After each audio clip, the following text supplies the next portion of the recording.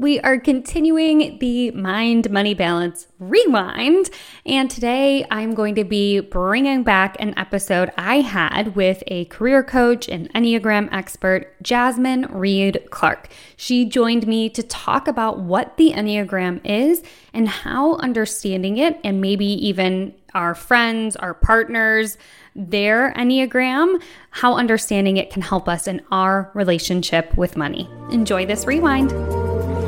Welcome to Mind Money Balance, the no guilt, no shame podcast to help you get your mind and money in balance. I'm your host, Lindsay. I'm a financial therapist and coach, woman of color, and popcorn connoisseur. I am so glad you're here. Let's go.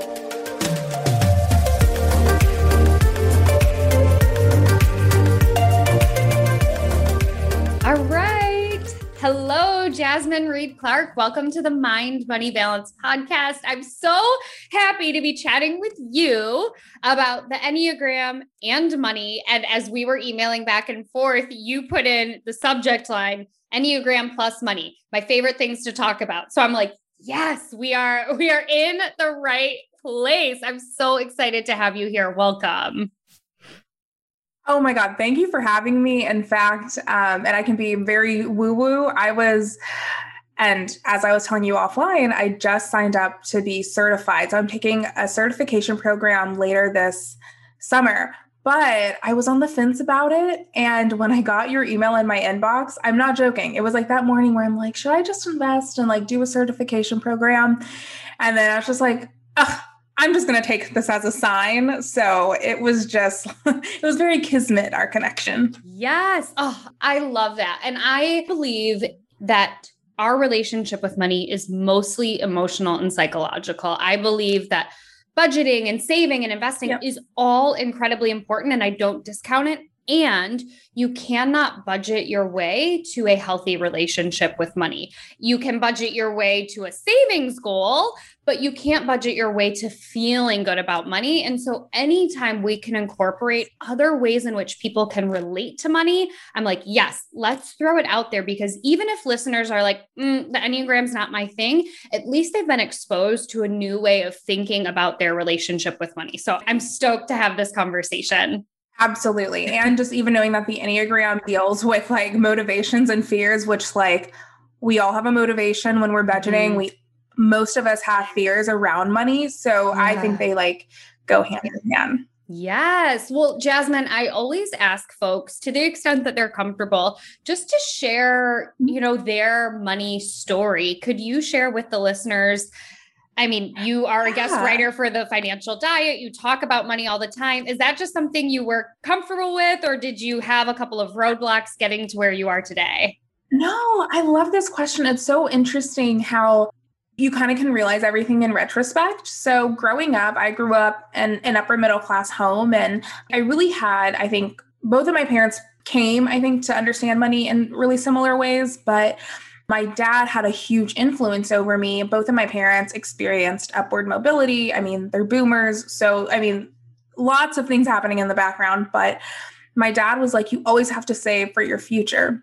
And even when I got my first, I think even an internship, but definitely my first full-time job, he would always have me put money in my savings account, but the 401k was huge. And he just drilled it into my head. Always be saving and always be planning for your future self, because people don't think about it until it is unfortunately too late.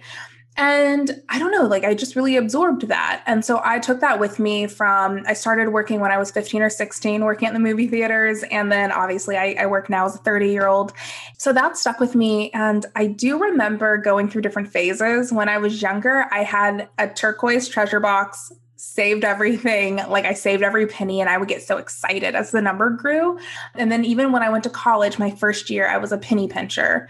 And then we started drinking in dorms and going out for pizza, and I completely lost all sense of reality with money. I don't know, I was definitely doing that broke college kid life, but I graduated, had to move back in. And once I got that first job, my dad was just really instrumental in sitting down with me. I remember my first full-time job, I got, I think I was going to make 32 grand. And my dad's like, you have to negotiate. And I was like, no, it's okay. And he's like, no, absolutely not. Like, you have to negotiate. Here's what you're going to say. My dad, he has since retired, but he was in HR for his whole career. So that is like a very privileged tool that I had my whole life, was having not only a male figure in the home who was, yes, the primary provider. Both of my parents worked, but he was also a dad who was really, my God, hands-on and being like, this is what you got to do. So I think I made a lot of mistakes, but I had really healthy principles. And one other thing that I really didn't realize until after I got married and I saw just how differently my husband and I approach money is my husband definitely has a scarcity mindset. And he has his own trauma and upbringing behind that. And then I have a very like abundance mindset. Now we can have a very, very long discussion about privilege and reality and all of these things. But I really mostly got the message, if you work hard and you save responsibly, you can have as much as you want and do what you want. I feel like I have a very comfortable relationship with money. If anything, I kind of had to confront two major things in the last few years. One, I thought I was a lot better with money when I was making really good money. And for those who don't know, I left recruiting and HR to now become a career coach and a writer, but I still do freelance recruiting and HR consultation. But when my business was first taking off, I went from making $90K a year to $30K a year. So obviously that's like a drastic difference.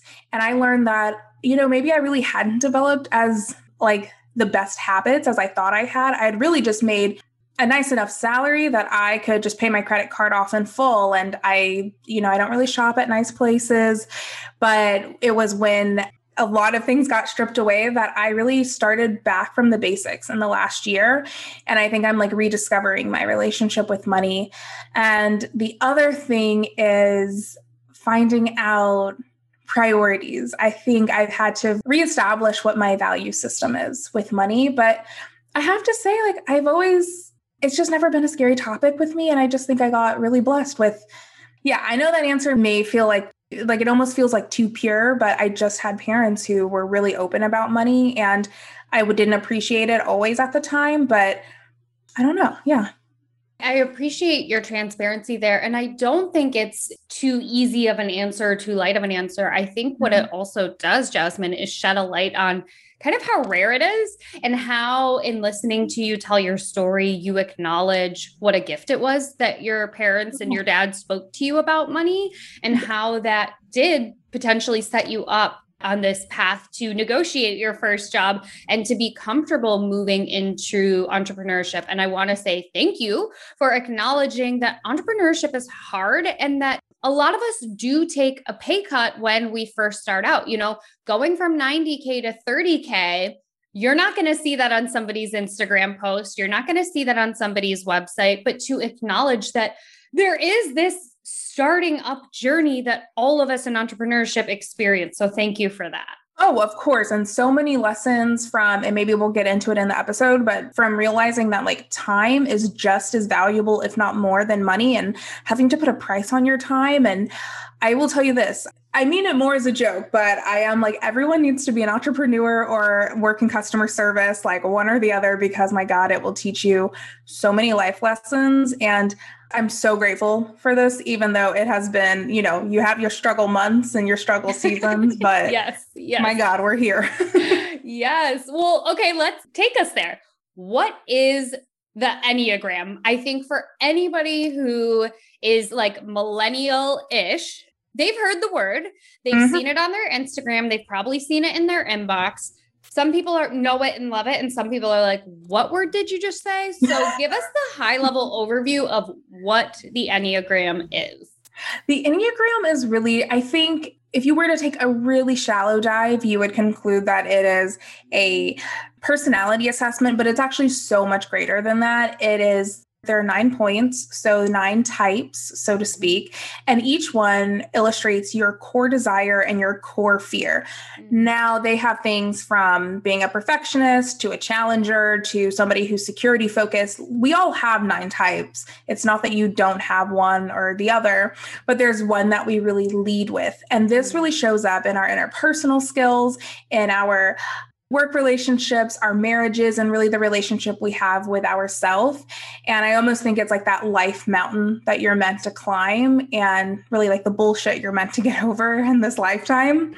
And more than anything, more than what it is, it's also a tool. And it's really a tool for me personally, it's helped ground me. So I'm a 3. I have balanced wings, but I think at work I lean into my 3-wing 2. And then I think at home, I'm much more of a 3-wing 4. Mm-hmm. And I have the subtypes, and subtypes are like a whole nother jam, but basically I tend to lead with what's my one-on-one relationships like, and then how do I show up socially? I really have a blind spot with self-preservation, meaning that I'm not always thinking about how do things benefit me and what does success look like to me. I'm seeing my lens through others.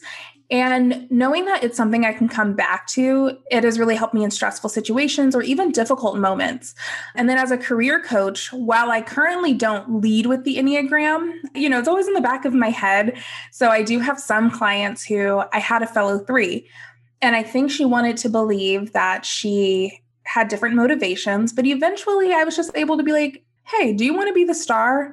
She's like, yeah, I just want to be the star. I'm like, and that's okay. Like I think it gives us permission to understand, like, and that's a part of you. It doesn't mean that you don't work hard and you are not your vanity. But if you know that you want to be the star and you crave public recognition, and that's why you really want this director role, let's be real with ourselves, acknowledge it, because now we can actually get to the stuff that we're here to do. So it's a tool, and it really allows you to better understand yourself. I love that.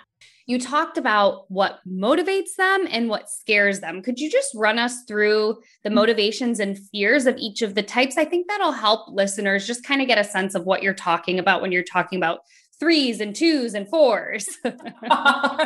No, totally. Absolutely. So 1, they are typically called the perfectionists. So their key motivation is to be perfect and to be good. This can often get mixed up with a 3. So to be clear, your perfectionist is the more like judicial person who is really principled, and they get the rap of being like a clean freak or playing by the rules. And then their worst fear is just being bad, being morally corrupt. 2, that is your helper, or sometimes it's called the giver, the lover. And then this person, their key motivation is to be loved, and their key fear is to be unloved. And these tend to be the people who are warm, empathetic, very, very giving. This is the person who, when you're sick, they show up with soup and like give you medicine and take you to the doctor. And then a 3 is typically called the achiever or the performer, key motivation being to be successful and achieve success in their life. And as a 3 myself, I always like to say, this isn't necessarily the person who wants to be the CEO. For a minute, I think that's why I was so hesitant to claim the 3. I was like, I kind of get that. Mm-hmm. But the 3, I actually had met with an Enneagram coach, and I'm really into home decor. And I wouldn't allow myself to think I was good at home decor until I got published in apartment therapy. Wow. And then once I got that goal accomplished, then I was like, oh, now I know I'm good at home decor. And that really shows that like, I can't take enough of my own word. Like I really lead with some self-doubt. So when other people, being the performer, when other people applaud me or give me applause, then I feel that I'm worthy. So really the Enneagram 3, their biggest motivation is to be successful, accomplish things, and feel worthy of love or worthy of other people's attention. And then our core fear is to be deemed unworthy or to be a failure. The 4 is the creative individualist. Key motivator is to be individual, different from the rest. And then this person really leads with their emotions. So for a while, I thought I was a 4-wing 3, and they are typically, they always know the cool restaurants. They don't want to be like everyone else. They often feel misunderstood. They're typically your artists. The fear being that they're just like everyone else, or that they have no significance. Yeah. And then 5, the investigator. These are typically your research heavy bookworms, but their key motivation is to be super confident and know everything there is to know about whatever they're passionate about. And then their key fear is to look incompetent, to look stupid, and to look like they don't know what they're doing. 6 is the I always say like the secure loyalist is what it's called, but this is like the best friend archetype, and they just want to feel secure, whether that be emotionally, physically, that's what they're all about. These are sometimes the people who have like the same best friends for 10 years, and then their biggest fear is to be in harm's way. So again, whether that's physically, being abandoned, etc. 7 is the enthusiast. These are like the adventure seekers. And so their key fear is to be happy. And then their key motivation is to be happy. And then their key fear is to be unhappy. But these people tend to hate to tap into their feelings. They don't like uncomfortable negative feelings. They tend to be impulsive, but they're a lot of fun. And then 8 is the challenger, motivation being to have control, fear to be... I'm laughing because I'm an 8.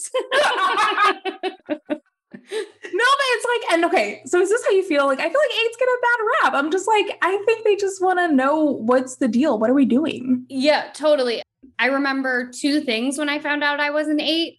At first, I was like, oh, that's me. And then the second thought was, oh, that's me. It was the exact same thought, but the second time through, it came with so much validation in that I was no longer angry just because I was angry. I was angry because it came out of a space of wanting to protect others. So I'll let you finish the 8s, but yeah, I think we definitely get a bad rap. Oh my God, totally. Especially like women 8s, like they totally, it's like, so also to be out of control would be like the key fear, or to be, and I think there's a lot of like justice, right? Like you don't like to see people being screwed over. And then a 9, the peacemaker, these are motivated by harmony, peace. Hey, can we all just get along? And then they absolutely hate conflict, the worst thing that could happen. But and 9s, I feel like people are like, oh, they're like the forgotten ones, or the ones who just want to be cozy all the time. But I am surrounded by 9s in my life. And to me, they are the most accepting, liberating. I'm married to a 9-wing 8. And then my best friend is a 9-wing 1. And my God, I think they really like, there's a reason I know they say that like, 9's at the end because they like round it all out. But so those are all the types. I know that was a lot, but I just wanted to give a little. I think it's really good just to get that high level overview of what we are talking about when we're talking about the Enneagram. And what I appreciate about this too is that I have been reading about the Enneagram for years, and I learned a new moniker for the 6. I had always kind of associated the 6 with like high anxiety and really controlling and really like a nervous Nelly. But I really appreciate that you said, no, this is like the best friend archetype. That helps me kind of reframe how I see it too. Totally. And it's like,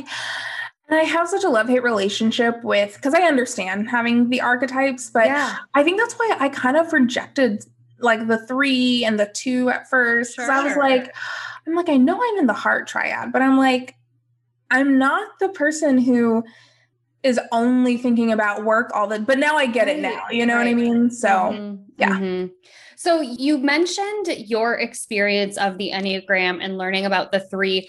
How do you think knowing about our Enneagram can help us or hurt us when it comes to how we relate to our money? I love this question. The way it can help us is knowing, as simple as it might sound, our key motivations and our key fears. So with me specifically, I think the way that the Enneagram can really help is because it lets us see how we should approach our relationship with money. So let's just take something like paying off student loans. I think something that most millennials can relate to on some level. And as a 1, perhaps the best thing is you want to follow the rules. And so that might look like you knowing that you need to read a bunch of books or find different podcasts that you're really into and have that guidance with you. Whereas an 8 who may love to challenge the status quo, they may want to approach it completely differently. So it's helpful in liberating you from status quos or what you should be doing. Now, where I do think it's harmful is just like astrology and Myers-Briggs. I do think it can allow you to linger in a fixed mindset. And so I think that's just a blind spot to be wary of. Because I know I get like that too. I'm like, oh, well, I'm a 3. So it's catch yourself when you want to do that. Yeah. Yeah, and what you're talking about is the language I use for that they use in astrology as well is the shadow side. So instead of being like, well, I'm just an 8, I'm kind of bitchy, deal with it. Yeah. It's like, no, you don't really get to have that pass. You get to say, hey, I'm sorry that my intensity came off that way. I'm really working on it. And I understand that the reason I responded that way is because something must have made me feel vulnerable or unsafe, right? So to really take ownership of that instead of using it as an excuse. The same thing goes like you said with astrology. If you're like, I don't know, a Gemini, let's say, and you're like, you keep gossiping, you can't just say like, oh, well, I'm a Gemini, that's just how it is. It's like, no, you don't get to use it as an excuse. You get to use information about your design to say, these are areas I know are going to be challenging for me, and I can use it to my advantage. So I appreciate you putting that little asterisk in there. Of course. Yeah. So you were talking about being an entrepreneur and for the self-employed, lots of my listeners are self-employed therapists or self-employed folks in the helping and healing spaces. Yeah. How can the Enneagram show up in our businesses? Oh my God. I think about this question literally all of the time for myself, but it comes up a lot for my coaching clients. So I do career coaching, and I think it can really help us determine what we want to do for next quarter or how we want to show up. It allows us to really redefine our purpose. So because I know I can speak to like fellow entrepreneurs and self-employed folk, it can really help me set goals. So it can be like, it can help with use an example too. If you're like, oh, if a number 4 is doing this or a number 6 is doing this, for me, that always is helpful to have like somebody in mind. Okay. That's perfect. Thank you. Yeah, so sure. I think it can really help with goal setting. So for example, I'm currently in the like product phase or the research and development phase of coming up with merch.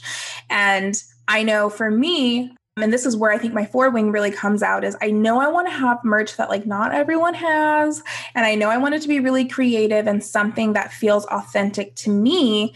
But then I also know that I am always thinking kind of like a 3, like, okay, branding, does this make sense? How does this fit into my mold and my package? Whereas perhaps maybe a 6 would think, well, how do I even know that the merch is going to work? And what do other people think? And they may go to all of their different friends and ask for all of their different opinions. And they may just approach the situation completely differently. So I think when you understand your Enneagram type, you can goal set, understand blind spots. I know another thing is criticism. It's really helped me. Honoring my Enneagram type and using that as a tool has really shown me how to have a healthier relationship with conflict, because as an entrepreneur, like you're going to run into it. You're going to have people who don't pay you on time, don't pay you at all, or people who just aren't happy with a service. And I can look at like, okay, so I'll give you an example. I have a podcast. Well, I have 2 podcasts, but my primary one is Office Politics. And I knew the day would come that I got a 1-star review, and I got it. They didn't say anything with it, but I saw that like average number go down. And I remember having a bittersweet moment because a part of me was like, okay, well, this means that like people other than like my mom and my friends are listening. So that's good. But obviously it was really bitter because as a 3, I do look at external validation. And to me, this was someone saying this wasn't worth my time. And so I was able to take that moment, hit pause and say, but is that fact or is that feeling? And knowing that I'm even in the heart triad, knowing that I'm going to be more vulnerable to having a tender heart and realizing, okay, how can I lean into my growth number is a 6. So how can I lean into my thinking triad? And it really helps me press pause. So helpful. I'm curious as a career coach, if you ever have it come up where obviously we can't type other people if we don't know them. And when I say that word, I mean, give somebody an Enneagram number. But do you ever help your clients work through working with a boss who's maybe in the shadow side of their Enneagram? Do you ever use it to help like solve challenging situations? Completely. With career coaching clients and even in my personal life. So he's no longer at this employer, so I feel good talking about it. My husband, I was his boss and I loved his boss. I'd met him many, many times.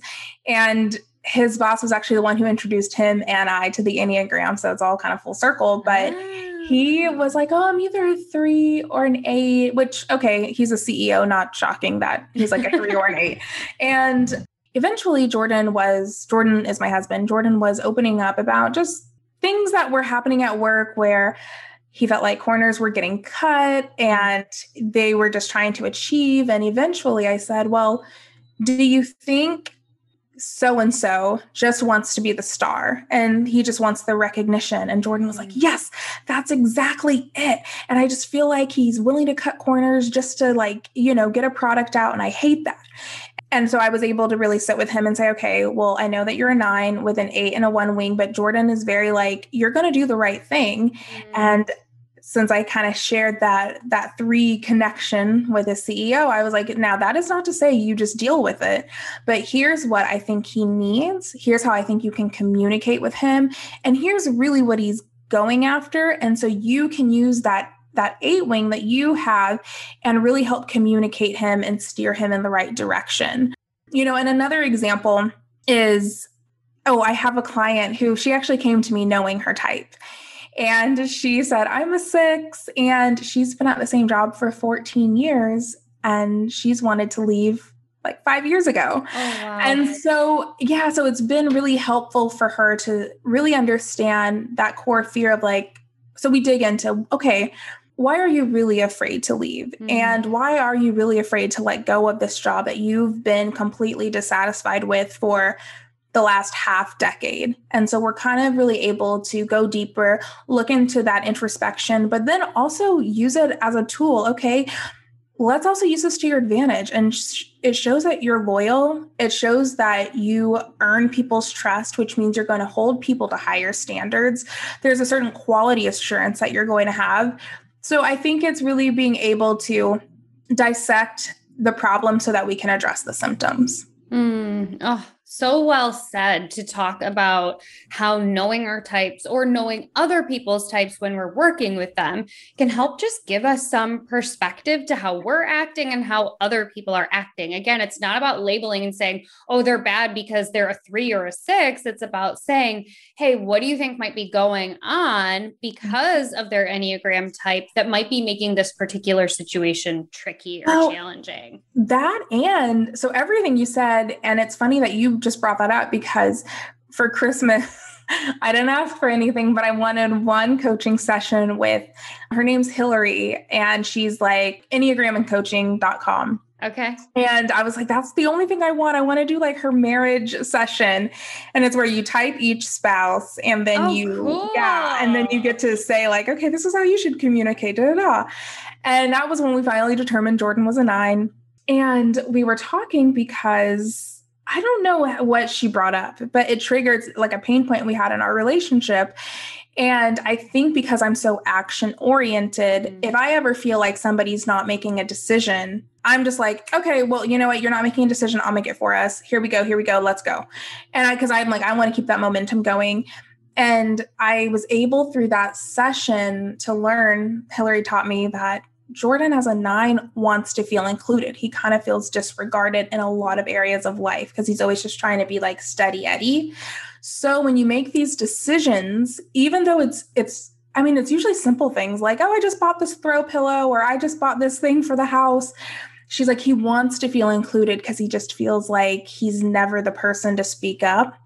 And I remember turning to him and saying like, is that true? Is that how you feel? And he said, yeah.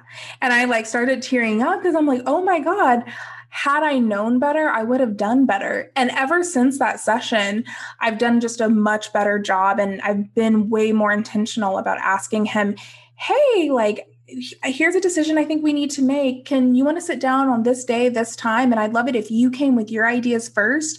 And when I tell you, like, that has been one of the biggest game changers in our relationship. I'm not exaggerating whatsoever. So yes, that's part of why I'm obsessed with the Enneagram. It just helps me understand my relationships with everyone around me. I love that. And I love just how excited you are talking about the Enneagram. I want to rewind for a second to something you'd kind of like touched on, but how did you get into the Enneagram? It sounds like your husband's old boss or old job had brought it up, but but Yeah. tell the listeners and I about how you found the Enneagram. So it was so funny because, like everyone, I had heard of Myers-Briggs probably in high school, and I was really, really into it. And so they were doing some sort of like team building workshop, and his boss introduced them to the Enneagram. Jordan hadn't heard of it before. He came home and he's like, I know how obsessed you are with Myers-Briggs and all these other things. Have you heard of this one? And I think just because I hadn't discovered it myself, and like I was like, what is this, like origami? No, I don't know what this is. Like, let me just know. And he was like, okay, well, I think you'd like it. And then, and then my job did a workshop. It was basically the same thing. On the Enneagram? Yeah. Wow. Okay. And so then I kind of was forced to really listen and pay attention and be into it.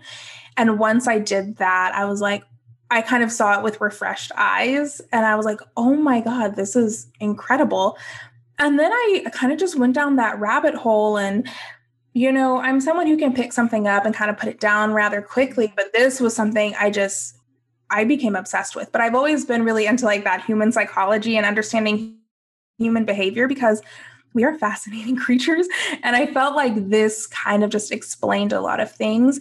And really, there's such power in articulation, whether that be knowing that you have a chronic illness or just being able to have certain words. This just allowed me to articulate things that I didn't know I was feeling, or things I had always felt, but didn't have the perfect, succinct description to explain myself. Yes. It was kind of repetition of hearing it and seeing it a couple of different places that allowed you to go, oh, there might be something here. Oh yeah. And I'm not an Enneagram expert, but I'm an Enneagram enthusiast. And I can imagine as a 3, if somebody else brought up the Enneagram to you, but you were like a big Myers-Briggs person, you might've been like, no, I already got my personality type. Thanks so much. That was exactly like verbatim what I said. I was like, no, I'm good. Thanks though. So funny. What other kind of tips or things do you think people should know about the Enneagram and the way it shows up with our money? Oh, I love this. So I think let's look at budgeting, because I know that can definitely be a sore spot or a blind spot for so many of us. And it's probably the one common theme that all of us relate to in some way, shape, or form. So let's, again, to bring it back to being a 3, I have to set goals. And funny, I just refreshed them over the weekend. And so to me, that is what motivates me, is knowing like I have an emergency fund for my personal life, but I now want to have an emergency fund for my business. So I'm starting basically from zero, and I set a goal for the rest of the year. And then, okay, how can I double that, over the course of the next 24 months, give or take. So for me, it's setting goals of like, okay, by this date, you should be here, this date, you'll be here. And it's something I can keep looking at. But for somebody else, like a 7 who are more impulsive, and I definitely have 7 in my tri-type, I know that I have to make sure that I pay my bills first, make sure that certain things are paid first, because maybe having the $5 for gas or, having it to the dollar may not be the best for you. And that's another thing. I think when we understand our motivations, our fears, our blind spots, it really gives us more grace. Like, I'm never going to approach money the way my husband does. He's very, he wants to know every single detail, and he wants to game the system, and he he gets so deeply into it. But one thing he admires about me is I'm very set it and forget it. Like, I live on auto pay, and I just have to know it's taken care of and just know that I have my goals that I'm working towards. So I think it just lends a little bit more grace. And then I think the other thing I want to add just about money is it really reminds us of our inner child. So kind of going back to, I was taught, hey, if you work really hard, you can have whatever you want. So it's not really shocking that I'm a 3, but I know other people in my life who maybe saw their parents kind of make really poor decisions with money. That might have encouraged their scarcity mindset, or they may think you can't trust people you love with money because they're not going to be responsible with it. So you have to be guarded with money. So I think it also just allows us to understand why we have the relationship we do with money and why the other person that we love or work with or care about also have that same relationship, and just really how can they blend? Like, how can we just coexist together? So that's definitely the biggest thing for me. Oh, well said. I could talk to you all day. I've got like a gazillion and other things. I'm like, oh, what about this, and this? But instead, I'll ask you, where can people find you and connect with you as you're getting ready to deepen your Enneagram journey? Where should people go if they want to learn more about you or maybe even work with you? Oh, yeah, totally. So my Instagram handle is at Jasmine Reed Clark, JazmineReedClark. I mean, just type in Jasmine Reed. Hopefully I come up. And that is also my website. And as you were just saying, I will be certified by fall. And I know that I want to be able to offer career coaching with a focus in Enneagram coaching. Cool. And I'll still have things that have nothing to do with the Enneagram, because I get that's not everyone's jam, but it comes up so often. And I'm really excited to just continue with this obsession turned specialization. But yeah. I love it. And one thing that I'm asking everybody in the year and a half of life being a little more intense than usual is, how are you finding ways to have fun in your life right now? I just had like the deepest conversation with some family members, and they had just recently turned 40. And I was like, okay, when you look back at your 30s, anything you regret or what would you do over? And both of them, it was a husband and a wife. They have like the same, their birthday falls within the same week. And they were saying, we really didn't rest and play. And I realized that, it's like 3, like you got to work, rest and play. And that has just stayed with me ever since we left that brunch table. And I know that, the past year and a half, have I done that perfectly? Fuck no. Like, I have like screwed up so bad. But one thing I'm really proud of is the fact that this whole pandemic forced me to live in the present, because I didn't really have any other option, because thinking about the future, I would crumble. Like, it's painful to look like to even think about last year, but it pushed me to be in the present, have a different sense of gratitude, and really get over a lot of my own bullshit. Like, I was holding on to grudges and resentment. And I'm telling you, I'm so much lighter ever since letting that shit go and understanding that everyone is deserving of grace, including myself. And on a much like less preachy level, other things I do are like going for walks and letting my body rest. And for me, rest has looked like baking. I am obsessed with Clara Savitz, and I got her book Dessert Person. So I'm trying to like bake my way through the book. And I mean, like everyone, I brought a Peloton, but that's not really fun for me. That's just another place for me to be neurotic. But yeah, like baking, going for walks, allowing my body to rest, and really just allowing myself to turn my brain off for a moment and stay in the present and not constantly think about, next quarter's goals or next year's goals. Because clearly the last year and a half has taught us that we don't know shit. Like, the ocean is on fire. Like, that's what I've been telling myself when I'm like stressed. I'm like, the ocean is on fire, Jasmine. Like, you can sit down for 30 minutes and watch a TV show. Oh, such a good reminder to all of us that everybody has permission to sit down and watch a TV show and to hate their Peloton. You're allowed those are both equally valid. Well, Jasmine, this was such a treat. I will make sure that your contact info is linked everywhere. And I just want to say thank you again for such a delightful conversation. I know my listeners are going to have lots of takeaways after today. Thank you so much for having me. Of course.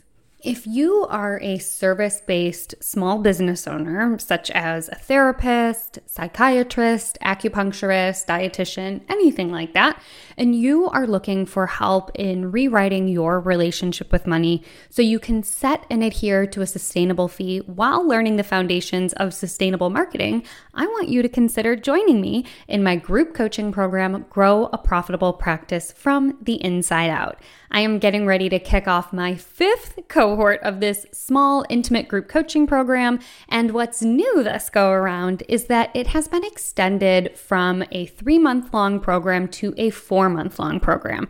This isn't about cramming more things in, but the feedback that I've gotten these last couple of cohorts is that participants wanted extra implementation time to let the materials soak in and to get feedback from myself and from other participants in the cohort. If you join my waitlist, you will get access to an extended payment plan with no markup, a discount, and first access to the application when it goes live.